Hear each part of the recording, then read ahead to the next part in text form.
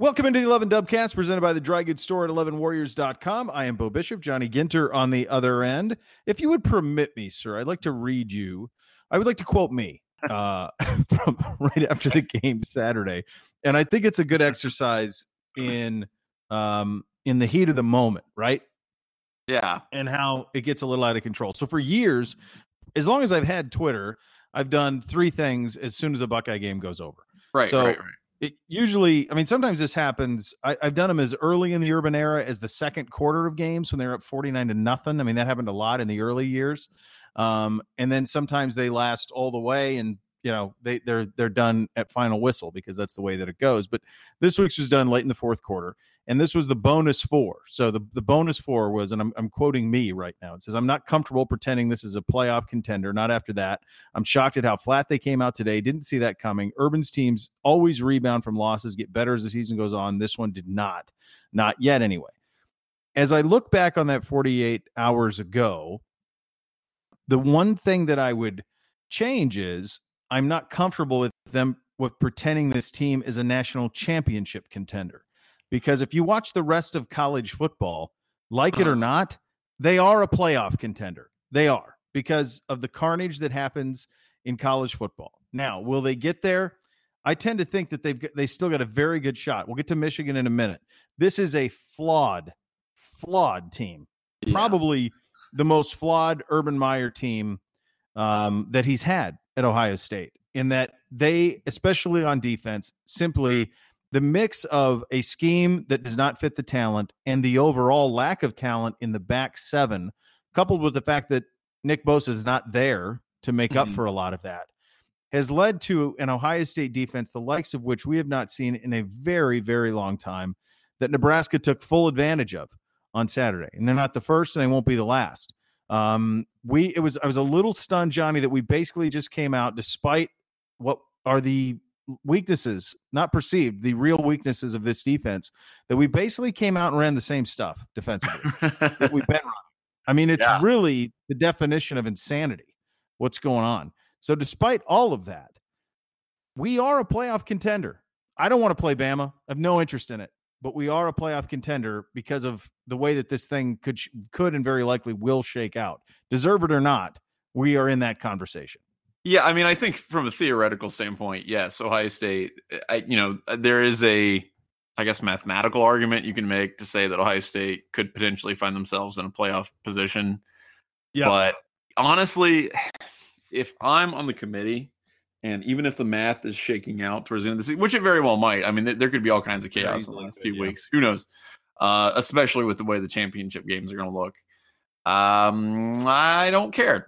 If I'm on the committee, I look at that and I think of any reason I possibly can to not put Ohio State in the playoffs. I think they've looked bad multiple weeks. And again, if it's all about money, we can talk about logistics. But if we're looking at just the quality of a team, I mean, you don't come out after 2 weeks to prepare, get a 2-6 team at home and beat them by 5 points and call yourself a playoff team. I just, talent wise, playing wise, they are so far behind so many other teams, I think, right now that, first of all, I don't think they get out of November unscathed anyway, but I just think that, it'll be moot then. Yeah, I just think that their way that they're playing is just really not good in so many different ways, and I would not want any part of an Ohio State team in a playoff, because look, they slide in the 4 spot and then they get beat by 50 points by Alabama. Like, I don't want that, and I don't honestly think that anybody really wants to watch that who isn't an Ohio State fan, unless you really hate Ohio State. So for me, they're not a playoff team, at least in terms of playing wise. I think you're right. I think logistically, technically, mathematically, yes, they can probably do it, but I just don't want to see it. I hope that doesn't happen. Yeah, I won't advocate for them because I don't know that at this point there's no way you could. You'd look like a fool. Right. If they beat Michigan, in the final game, you'll be beating the third ranked team in the country at that point, I do believe.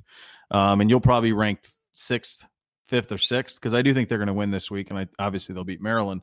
So you'll be ranked 5th or 6th at that point when that happens. And then I wonder if it's a different feel to it. This has been it started, with what happened in July and August, and it's continued for much of the season, where there's just this feeling of discomfort with this team. Right. And I can't shake it. Like they don't seem totally bought in. Urban's had this thing hanging over his head, really all year. And I don't think he's been able to shake it. He had that last week after we had taped this, he had that, he releases that statement, or he sits down with the four writers or whatever. And he tells them, what he's been going through and how serious it is. And he says, I'll coach Ohio State as long as I'm able. And you just think, well, geez, like that's pretty heavy. Like, as long as I'm able, like if that's even as long as I'm able is part of it, then you need to shut it down. Yeah. That could be next week. I mean, that's, so I don't understand. I was shocked by that. And I think the advice he's getting from people is just all wrong. Mm-hmm. I never would have said that publicly, what he said. There's no gain for it. He's trying to change. I think he's on several instances, he's tried to change the narrative around him nationally. And if I were advising him, I would tell him that there's no doing that the right. narrative is set. And the only thing you can do is win. And hopefully it takes care of some of it. Right. But the people in Columbus, for the most part, you're beloved. And so don't worry about anybody else. You can't be worried about what pundits on ESPN think, or people in the South think, or people at Florida think. Like, just be concerned with what people at Ohio think. And most of the people in Ohio adore you and are very appreciative of what you have done. So just be satisfied with that, because trying to rewrite a narrative, Johnny, it's impossible. Yeah, I want to jump in on that, because I want to tell you something. I have been thinking about that a lot. Like, why do you come out and say all that stuff? And maybe it's, people don't like to see his body language on the sidelines or whatever. Frankly, that's irrelevant. I don't think that's something that Urban Meyer should ever worry about or think about. But when you tell people that you've got like an arachnoid cyst, and people that sounds scary as hell. Like, honestly, like that sounds terrifying. I know it may not be life-threatening, but it sounds horrifying.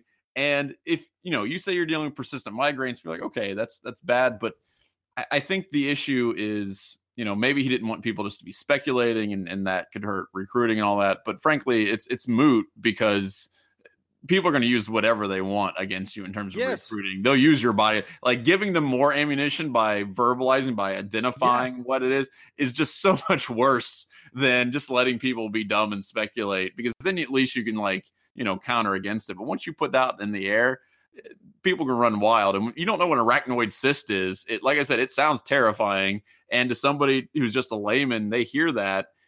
That's not going to do good things for whatever your perception is anyway. So to me, that whole thing was just dumb as hell. I don't understand why you come out and say that. It gives you more background on how he's feeling, and I appreciate the openness. But it's just odd to me that you would need to be that open at this point in the season. And I think he has every right to be however open or private with his health matters as he wants to be. I just don't know what that helps. I don't know how that benefits him or the team. You're right. No, it doesn't. Yeah. But what happens is he is he is, for better or worse, really concerned with especially what ESPN thinks of him. He really is. And it's bugged him his whole coaching career. I think it bugged him tremendously. And I get it. Like, he is fighting like hell the perception that he, this is going back to July and August, that he, covered up for a domestic abuser. And that's the perception that people have of him nationally, true or false.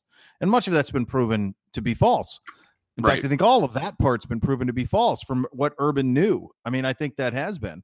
And yet, like, that narrative is still out there, and he's trying to combat it. And so, because that happened, I can tell you from a television production standpoint, that every production meeting would have said a camera on Urban Meyer at all times. Yeah.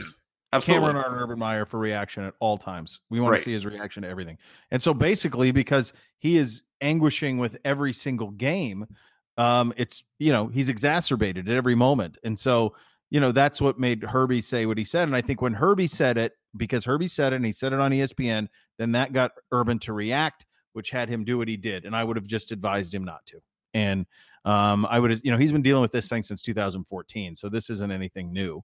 And so it's a weird thing. And I think that cloud has been over this team all year. I think you couple with that the fact that he has a quarterback who while is probably the most supremely talented quarterback maybe we've ever had at Ohio State. I can't speak to Rex Kern. I didn't see it. I didn't see Art Schleister. But in terms of just like having the tools to be like a pro, Haskins is the best I've ever seen in the 30 years I've been paying attention to Ohio State football. I've never seen anybody with the gifts that Dwayne Haskins has in terms of translatable to the NFL. But he does not fit Urban's offense. He's an unwilling runner. Like we saw him in the game against Nebraska, where he basically just trips and kind of falls down, even when there's yards to be had. Like even Cardale Jones was a willing runner. Dwayne Haskins is not. And Urban was asked about it, and he said, well, what are you telling me? And he said, well, I tell him to run as far as he can and get down. And so they're obviously made this deal with the devil that they're going to play this way because he's supremely talented, but they're not comfortable playing this way offensively. So at least finally, now it was against Nebraska, but at least finally they got the run game going. I think it's a little bit of fool's gold because they still ran a lot of read option. They did. Nebraska's a bad defensive team, and we have two really good tailbacks, and so they were able to take advantage. But I don't know if that will translate to Michigan State, who's the best run defense in the Big Ten. That I don't know. Right. So that's all of those things. I think they just stack up. They just have stacked up all year, and it's a really tricky team to try to wrap your head around with 3 games to go this far in. Well, I think discomfort's a really good word for it because everything just felt kind of awkward in a lot of ways. You know, I mean, the defense is just bad in a lot of areas, but offensively, especially, things just seem very awkward and kind of disjointed and out of place. And that's not really what you want. You want to, I always harp on this, but you want a theme, you want a centralized idea behind what your offense is going to do. And it was cool seeing the offensive line, I think, get to the second level, occasionally, not on a consistent basis, but they did enough for, guys like J.K. Dobbins. I mean, J.K. Dobbins had a great game. Yeah. But you're right. That's against Nebraska. It's against a defense that's just really bad. And you're not going to have that kind of success, most likely, against Michigan State and Michigan, because both of those defenses are just absolutely absurd statistically. So, the positives that I think that you can take from the Nebraska game, first of all, you've got a guy who comes in, plays a half and has the best half of maybe any non-defensive lineman and like as a defender in the entire season for a half. I mean, how many tackles do you have? Like 13 tackles, 8 solos, something like that. Right. So, I mean, those are bright spots. Those are the things that you want to see. And I will say though, that Brendan White coming in and doing that was so hilarious, not just because it was unexpected, but because it also threw into contrast how bad everybody else has been, that you're like, wow, this guy can make a tackle. He can actually, diagnose a play within 5 seconds. And it was great. And it was also kind of absurd and a little irritating because, you watch this guy who's had almost no playing time come in and just dominate, whereas all these other guys who've been given the full faith and confidence of the coaching staff, all the first team reps, are just getting schooled by this dude who's only in because of fluke, basically. So it makes you question all of it, doesn't it? I mean, like really Brendan White's dad is William White, who's one of the best and who's going through, ALS and all of this stuff. And was a good player, was a great player with the Lions and, all of these things, and he can't see the field. And then when he does, because of absurd circumstance, he's the best defensive player we have in the back 7. And you go, well, what happened here? Like, I just feel like they've never had a pulse of what this talent can do defensively. And I don't know if it will bite them again in the next 3 games. I don't know if it will. Michigan is going to be something else, but if they get through Michigan, they'll beat Northwestern. And at that point, we're back to the original question of, what do you do with this team? And the ideal scenario would probably be win the Big Ten. Someone asked me this in fact, it was just today. They asked me about, Urban. And now, of course, this is the big chatter, like, will Urban return and all this stuff? And I said, you know what? I said, Urban is an ultra emotional guy who has his highs are Mount Everest and his lows are Death Valley. I mean, it's that big of a swing. And I said, he's not real even Steven. He's very emotional. And I said, I think the best thing for Urban would be to win the Big Ten, go to the Rose Bowl and win the Rose Bowl. Yeah. Like beat somebody from the pack. If it's Washington State, like if Washington State misses the playoff too, like if Washington State and Ohio State are ranked, 4th, 5th, and 6th, and then they go play in the Rose Bowl and then win the Rose Bowl, then he could make a decision with a clear conscience. By the way, this year's Washington State team versus this year's Ohio State team is, and Mike Leach against Urban Meyer is like a dream matchup for me. I would be so happy. Leach is one of my favorite people in all of coaching. He is hilarious and he is a genius. He's not. He is one at Texas Tech and Washington State. Right. So nobody does that. Top 10 teams. Yeah. Nobody does that. And he never played football. He's a lawyer. Like that's that would be unbelievable. He's a genius. The dichotomy between the two of them at the Rose Bowl media days would be just hilarious. So that would be, I would be very excited for that. And I think that would allow Urban to reassess all of this with a clear conscience. Yeah. One last thing on this game. I'll tell you what, he does not have the players yet, but Scott Frost and Adrian Martinez are going to win big in this league. Yep. By the time Martinez is a junior, and Frost has 3 recruiting classes going into that year, look out. They will be the class of the West because that dude can coach, and they just don't have the depth. They don't have the talent. They're not there. But the Martinez kid is really good, and Frost can coach it up because he was the better coach in terms of what was being called on the field on Saturday. I don't know what the hell he was thinking in the fourth quarter, not taking timeouts, but aside from his clock management, he knows how to coach. How do you measure young teams, right? You measure improvement over the course of the season. Yep. You're not expecting them to win anything. Mm-hmm. And the level of improvement that a team like Nebraska and Purdue have made over the course of the season is insane. Yep. Like they are clearly improving at an incredibly rapid rate. And that's what you want to see. And that's especially with a young team and those guys, Braum, Frost, all these guys, they know what they're doing. And again, the Big Ten deservedly got a lot of crap at the beginning of the season, but I think it's pretty obvious that they're coaching stable. Even guys that, we like to rip on, like Fitzgerald, who never, is so up and down. I don't rip on Fitzgerald. Well, for what he's done at Northwestern, I mean, come on. Like that's, what do you expect? That guy. Like, he's done some incredible things for there. So no, I would never rip on him. Right. I'll tell you, guy, look at Illinois. Yeah, they ran for 400 yards against Minnesota last weekend. Right. Yeah. So everybody in the Big Ten seems to be like they're investing a lot in making their teams better over the course of the season. They did not throw in the towel after a crappy first month. And it, again, that's one of those things where it kind of stands in contrast with Ohio State this season, which just seems to have never gotten out of first gear. And it's, it sucks, but it also kind of makes you, wonder, one of the things that people were roasting me a little bit, and I think Chris also from the site on Twitter about was like, maybe the talent isn't super awesome at Ohio State in some of these places. Maybe some of the players on the field aren't the best options, what they have on the roster, and they got to start, rethinking some of the things that they do. And people are like, well, no, they're all 5 stars, 4 stars. Like that may be, but that doesn't mean they're all created equal. You got to find the guys that are going to be playing the best. And if you can't do that, you got to coach them up. So it's the same I don't know. That happened at the end at Florida, Johnny. It's the same thing. All of a sudden you looked up and you went, well, what the hell's going on there? He's recruited. It's number 1 or number 2 class every year when he was at Florida. You're like, what happened here? Why? And what happened is some of these kids I'm talking about the Florida situation. Right. Some of the kids at the end of the Florida situation believed that they were entitled to the greatness that the other kids, that the previous kids at the Florida situation earned. Mm-hmm. So you can be 5-star and you can be all world, but if you don't have to feel like you have to work, right. And I'm not saying that's happening here, but that's what happened at Florida. Yeah.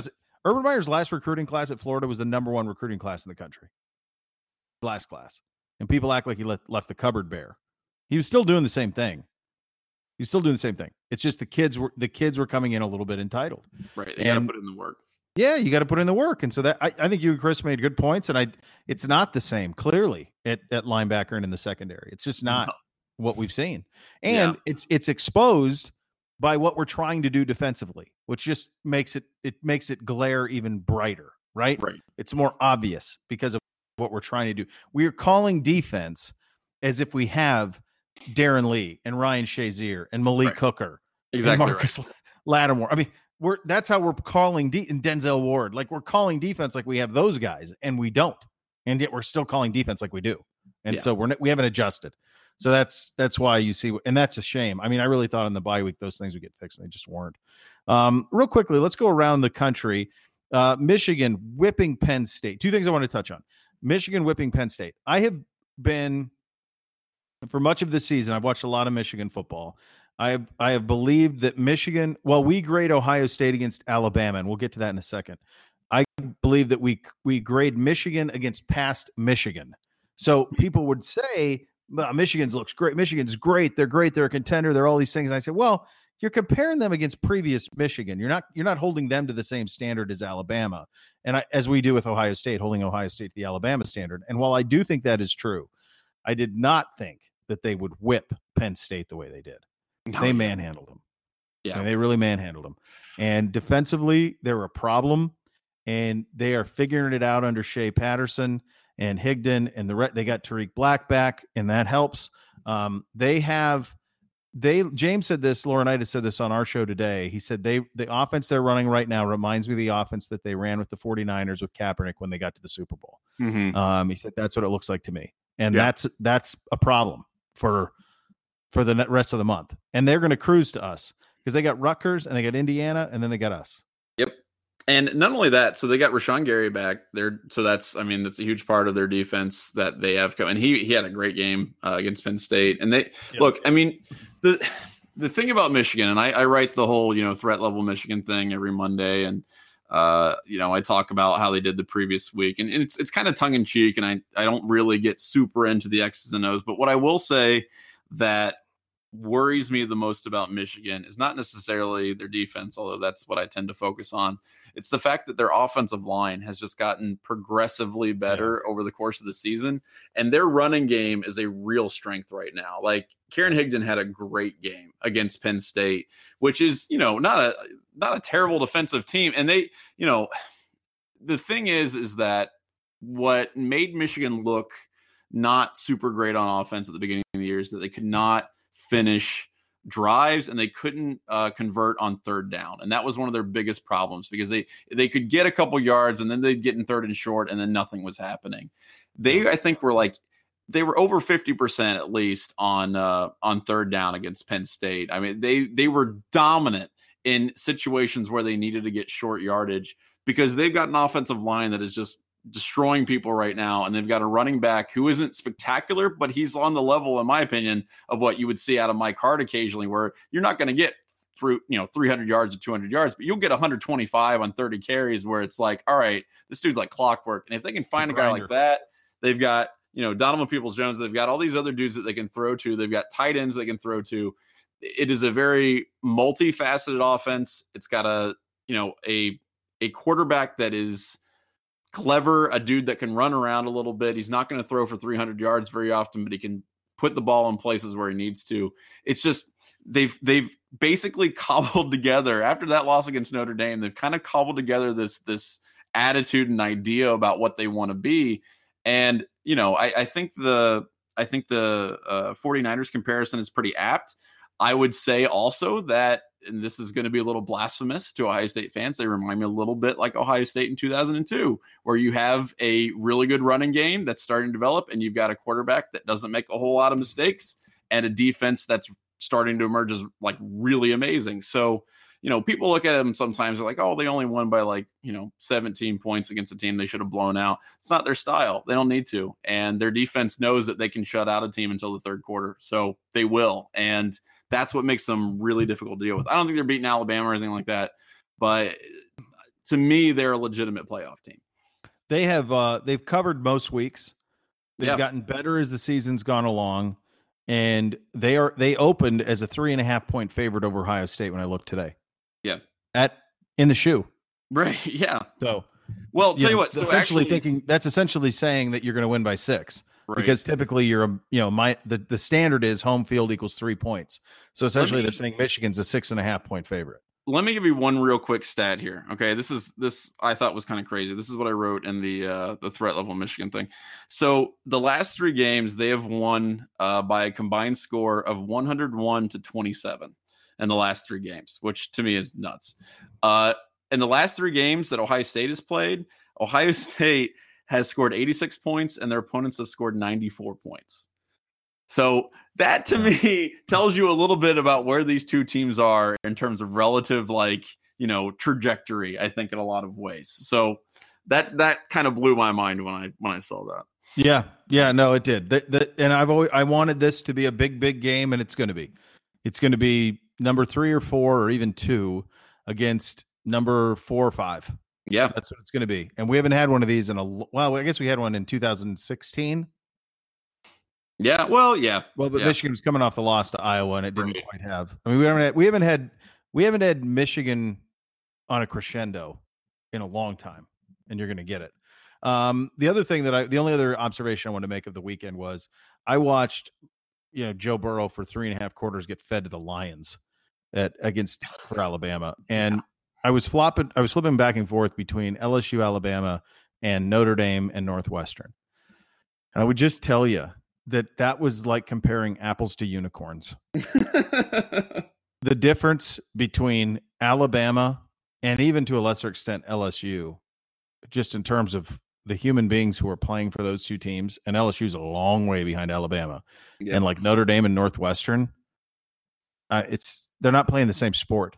They're not. What Saban has, and I got to tell you, Alabama starts a lot of sophomores. They're bringing them all back. A lot of them back. All those receivers back, Tua back, all of them. He's never had anybody like that kid. To go into Death Valley and just strangle LSU the way they did, and I don't think LSU's great. Like, I'm not pretending LSU's great. But I'm watching that, and I'm thinking to myself, all right, and I've talked to some guys, and I said, like, some guys around the league, and I'm like, how would you beat – what do you have to do to beat Alabama? And we all kind of settled on this.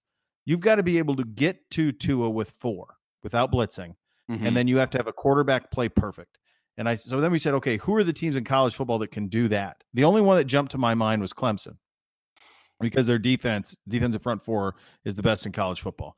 And then I thought to myself, well, we would be the other one if we still had Nick Bosa, because Haskins is good enough that he can score points on anybody. He's a good enough quarterback that he can score points, and our receivers are good enough we can score points on anybody. And I mean, Haskins would have to play perfect. But if Bosa were healthy, Bosa and Chase Young would be able to get after Tua. Without Bosa, though, I don't think we're in that conversation. They're on another level. Yeah, agree. And those are the two elements. You've got to be able to score points. You've got to be able to put pressure on them without giving up the defense in the back 7. So, I agree with you. I think Clemson's really the only team with a shot this season. And, what's going to happen is they're going to get into the playoffs. It'll be the national championship game. It'll be Clemson and Alabama will still win by 35 points. So it's unbelievable what the time we live in, that this guy, so many coaches, like Urban is a guy who loves the build. So many coaches love the build.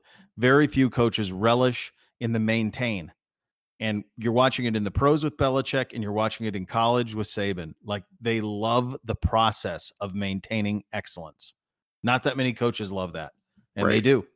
And they're just on another level. I think we're watching the two best to ever do it in NFL and college right now. And the fact is, both of them were on the same staff with the Browns in the 90s. That's something. I knew you were going to bring that up. It's a stunning thing. All right, be sure to visit 11 Warriors Dry Goods for shirts, hats, stickers, and more. drygoods.11warriors.com. Do we have anything new coming for the holiday season? Oh, you know what? That is a good question. We're gonna try to maybe update our store a little bit. So I would definitely recommend that people check that out. Well, and some of people's favorites, especially the winter hats, will definitely be in there. I rock that thing constantly. I love the winter hat that we got. So we'll definitely keep an eye on the store, is what I would say. Well, and then I saw Homage and Land Grant did a Skull Session T-shirt. Yeah, that's really cool. Can we buy that, or is that limited edition? That, I think that's limited edition. I don't know. It's really cool. They did a great job with it. They did. And Land Grant, of course, Land Grant is just, they've got so many different things that they've got going around Columbus. I know I can't reveal anything yet, but I know that Land Grant's got some really cool things coming up soon. So I would definitely keep an eye on those guys as well, with Walt and all them. They're great. Yeah, absolutely. All right. Before we get into Ask Us Anything, it is Michigan State week. I would argue that of the teams who have haunted us the most in the urban tenure, Michigan State is at the top of the list. Yeah. The two losses that they have handed us are two of the more crippling. You think about the loss in 2013. I know Florida State was very good with Jameis Winston, but a full month to prepare for Winston with Urban at that time, with a healthy Braxton and Carlos and Shazier and Roby and all those guys, I would have taken our chances in that. And in 2015, with a backup quarterback that came into the shoe and beat the most talented team maybe in Ohio State history. So they've taken a lot from us. Now we go up there. They cannot move the football. They cannot. So to me, Nebraska was more of a threat because of what they could do offensively. I don't see how, as bad as we've been defensively, Michigan State's been worse offensively. Like they're one of the most despicable offensive teams I've ever seen. Yeah. So as good as they are and as good as Dino will have them prepared, to me, they're just not offensively. They're not good enough to make you pay. Right. I mean, look, this isn't a situation where, D'Antonio loves the Michigan game and he throws the kitchen sink at it. And I think he's done some pretty crazy stuff for the Ohio State game as well. But I really think that you kind of nailed it. Their weakness, you want to play weakness on weakness. If you got a glaring, weakness on your team and it's defense, you better hope that the opponent just does not have any idea about how to move the ball. And this is one of those times where that is the case. So if it's going to be a situation where, maybe you can't run it very well against Michigan State, I still trust Dwayne Haskins to be able to pass the ball enough to get points, at least enough points to put away Michigan State. Maybe not super early, but I think by the time the third quarter rolls around, it's going to be not so much of a game. So, which is fine. I mean, Ohio State need a victory where they don't necessarily coast all the way, but they can at least relax a little bit in the second half without worrying about a potential game-winning drive from a 2-6 team, in the last, waning seconds of the fourth quarter. Yeah. So, I think this is a solid Ohio State win. I think, they'll cover it and it'll be fine, but it's just one of those things where you got to, I think the line is like 5.5 or something like that. You better cover that against an offense like Michigan State's. Yeah. Yeah. I mean, there shouldn't be any. I was trying to think of the only way I could see Michigan State making it, because I just can't see them scoring enough. Even as bad as we've been, I just don't think they'll score enough. So, I mean, the only way that you want a recipe for an Ohio State upset, loss up there, the only thing you can think of is just turnovers galore, pick sixes, Haskins, fumbled punts, that type of stuff. I mean, just a disaster. But it's a noon game. It's kind of a weird noon. Usually those are 3:30s. Those games up at Michigan State, and in the past they've even been night games in early November up there. So it's a noon start, which is a little weird. It's probably going to be cold. But it's hard for me to just come up with a roadmap where Michigan State. I mean, I kind of think this one will be more comfortable even than last week. Yeah, I mean, if you're looking for things to freak out about, it's supposed to be fairly cold. Ohio State put the ball on the ground, I think 6 times against Nebraska. They only lost maybe one. I think it was 2 of them, maybe, which is still a lot. But if they can't keep a handle on the ball and Michigan State's able to recover in Ohio State's end and get some easy points that way, I think that's the way Michigan State can keep it close. But man, I've watched some of these Michigan State games. Their offense is just atrocious. And I would hope that Ohio State has learned its lesson and they're going to put guys like White on the field and do some things where you get, guys who know how to tackle and not give up second chance, after contact points and yards and stuff. So, I think this is going to be a fairly comfortable win. I'm a little, like I said, like you, I'm more optimistic just because it's not a strength on weakness kind of thing. But they just need a confident win on the road, not against a great team, but against a team that can make them maybe look a little bit with their heads up, I think, going in the last couple games of the season. Yeah, I think so. Build on some confidence. Hopefully the running game can continue to go. Right. I mean, Dwayne's got to get sharp again. He wasn't that sharp coming out of the bye. It's the first time I saw him kind of miss some guys and sail a few balls. So he wasn't quite as sharp as what we're accustomed to with him. And again, he's been elite. So he still was great, but he just wasn't what he had been. So hopefully he gets rolling a little bit. And then you really want that Maryland game to be a real tune-up, where you can just kind of coast and come in 10 feet tall and bulletproof to the Michigan game, because Michigan's going to beat Rutgers by 110, and then they're going to beat Indiana by 110. I mean, they're going to be 40-3, both of them. So they are going to be, number 3 in the country going in, and we need to have the same type of feeling going into that game. And that will all start with taking care of business against Michigan State. And again, I kind of think that they will. All right, sir. We have time for Ask Us Anything if we have any. Yeah, we do. So again, you guys can ask us anything. Please continue to do so. You always ask great questions. Send them to dubcast@11warriors.com or @11dubcast on Twitter. Let's start with Bill. Bill sent us a really good question that I think so I like this question because to me, it is almost like the antithesis of what we've kind of seen this season. He asks us, Relative to expectations, what was the best Ohio State football performance that you have seen? 2012. Yeah. Well, so it's individual. How about this? I think he's specifying individual games. Oh, individual game relative to expectations? Yes. The Alabama game. I mean, they were 14-point underdogs. Do you think so? You would pick the Alabama game over maybe the national championship with Tressel? I wasn't as close to the Miami Ohio State national championship game. Yeah. I mean, I wasn't covering Ohio State at that time. I was familiar with that Miami team, obviously, because I was in the South at that time. But because I wasn't as comfortable with, I wasn't as familiar with it. I will say, going into that game, I thought it was plausible that Ohio State could beat Miami. Mm-hmm. I thought that was plausible. And I guess I thought it was plausible that they could beat Alabama. But I think because of the fact that it was in the South in 14, the fact that it was in the nobody beats Bama in the Sugar Bowl. Nobody had done it. So even though that Alabama team, I mean, it's funny. I was just looking at this. Ohio State had 28 NFL players in the two deep. That's ridiculous. Against Alabama. 28. Alabama's quarterback was Blake Sims.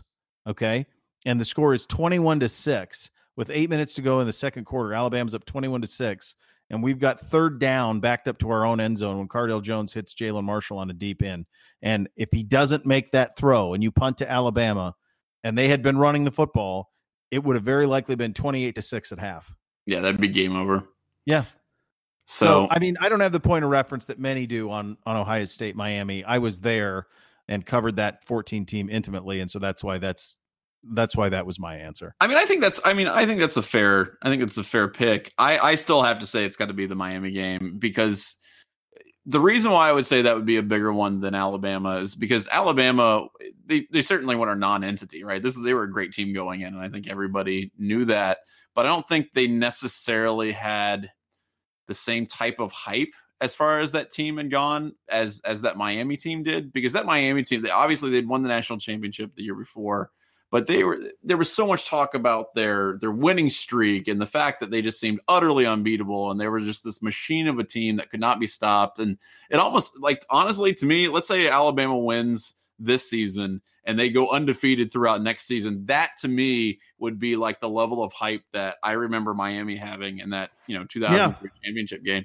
So Ohio State, I mean, not only that.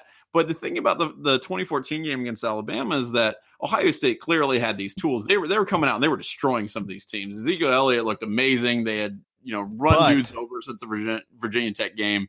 In 2002, Ohio State was squeaking against Purdue. Right, but what's the one but about 14? Well, right, Cardale. So you've got the third string quarterback, and that's nobody thought Cardale Jones. Cardale Jones was viewed by people nationally as the guy who wrote the tweet. Right, and that's fair. Now he's an NFL quarterback, practice squad, whatever. But I mean, he's in the NFL and has been since. Yeah. So but at that time, the idea that Ohio State on their third string quarterback was going to go into the South and beat Bama. Yeah, that's. I mean, really I'm not telling you it's more. I think they're probably both nuts. Your points on Miami are dead on. They're dead on. Miami was viewed as unbeatable. Mm-hmm. They were just absurdly talented. They really were. NFL guys everywhere. But that's another part of that Ohio State Alabama one. There's no wrong answer here. No, that's an excellent point. You're right. Yeah, and there is no wrong. I mean, both of those games were so thrilling because of the fact that Ohio State was these gigantic perceived underdogs. All right. So the next one here, this is from Andy. I'm really glad that he wrote this question. In light of the Gundy, what is your favorite quote? Your maybe post game or maybe at halftime. Your favorite quote from a college football coach ever that I've been in person of hearing. Either one, in person or one that you've just seen on TV. Well, the best one that I think is "I'm a man, I'm 40." Yeah, also from Gundy. That's the best. "I'm a man, I'm 40." The best one I was in the presence of was Bobby Bowden at the Orange Bowl in 2001. They're playing for a national championship, and Sebastian. I'm going to screw up the quote, but Sebastian Janikowski had been in trouble for all sorts of stuff. I remember that. Never made curfew, never did anything. Right. And Bobby had the best personality of all time. He's just the greatest guy. And Bobby said, somebody asked about Janikowski missing curfew and all this stuff. And Bobby said, well, he's Polish. He plays by UN NATO rules, I think was the quote.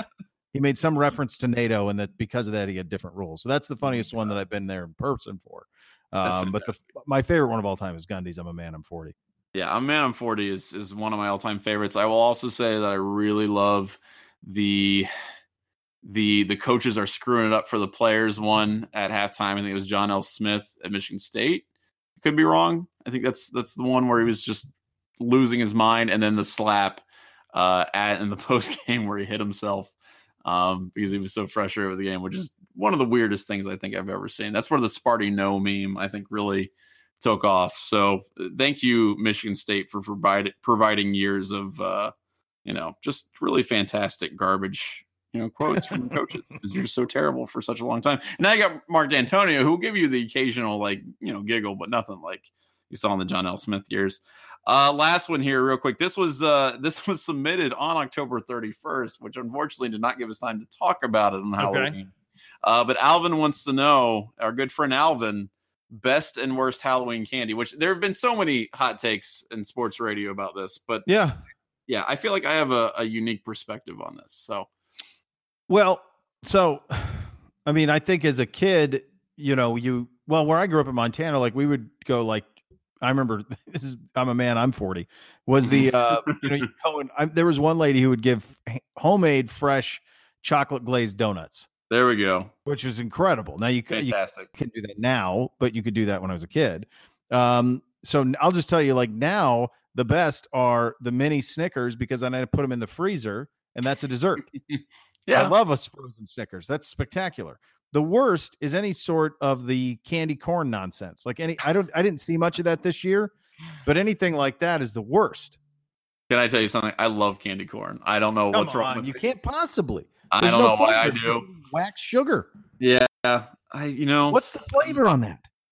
There is none, and I'm not going to make any excuses for it. I know it's gross. I can't stop eating it. If it's in front of me, I'll eat a half pound of it. I don't know why. There's something effort wrong. Out of you.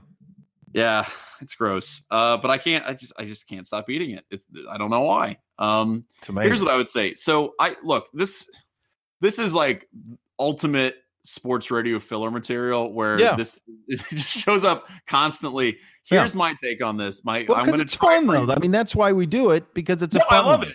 Yeah. I love it, but I just feel like it might have been answered before. Here's what I would say. I don't have a lot of hot takes. I'm going to give you a countdown of my favorite candies. What I will say though is that what I love about Halloween and what makes this stuff special is that everybody has, and you mentioned it in your answer, everybody has a house or a memory of when they were going trick-or-treating. They knew where they were going to go. They had a special thing that nobody else had, and they only got it once a year from that one place because they knew they couldn't get it at any other time during the year. And so for me, I didn't have donuts. You said chocolate glazed donut. That sounds amazing. Yeah, they were. I never ate cotton candy except on Halloween because there was a guy in our neighborhood who had a cotton candy machine that he would drag out of the garage and make these gigantic, pillow-sized cotton candies for kids.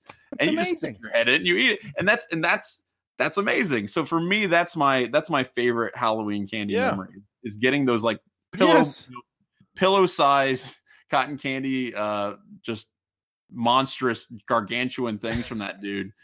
The worst, I don't know. The worst is anything that I think tries to combine too many things. I'm a big fan of you can combine two things. I have no problem with the pretzel and stuff, but sometimes you get those bars that have 5 different things like chia seeds and pumpkin seeds and pretzel. I'm just give me two good things and stick with it and be fine.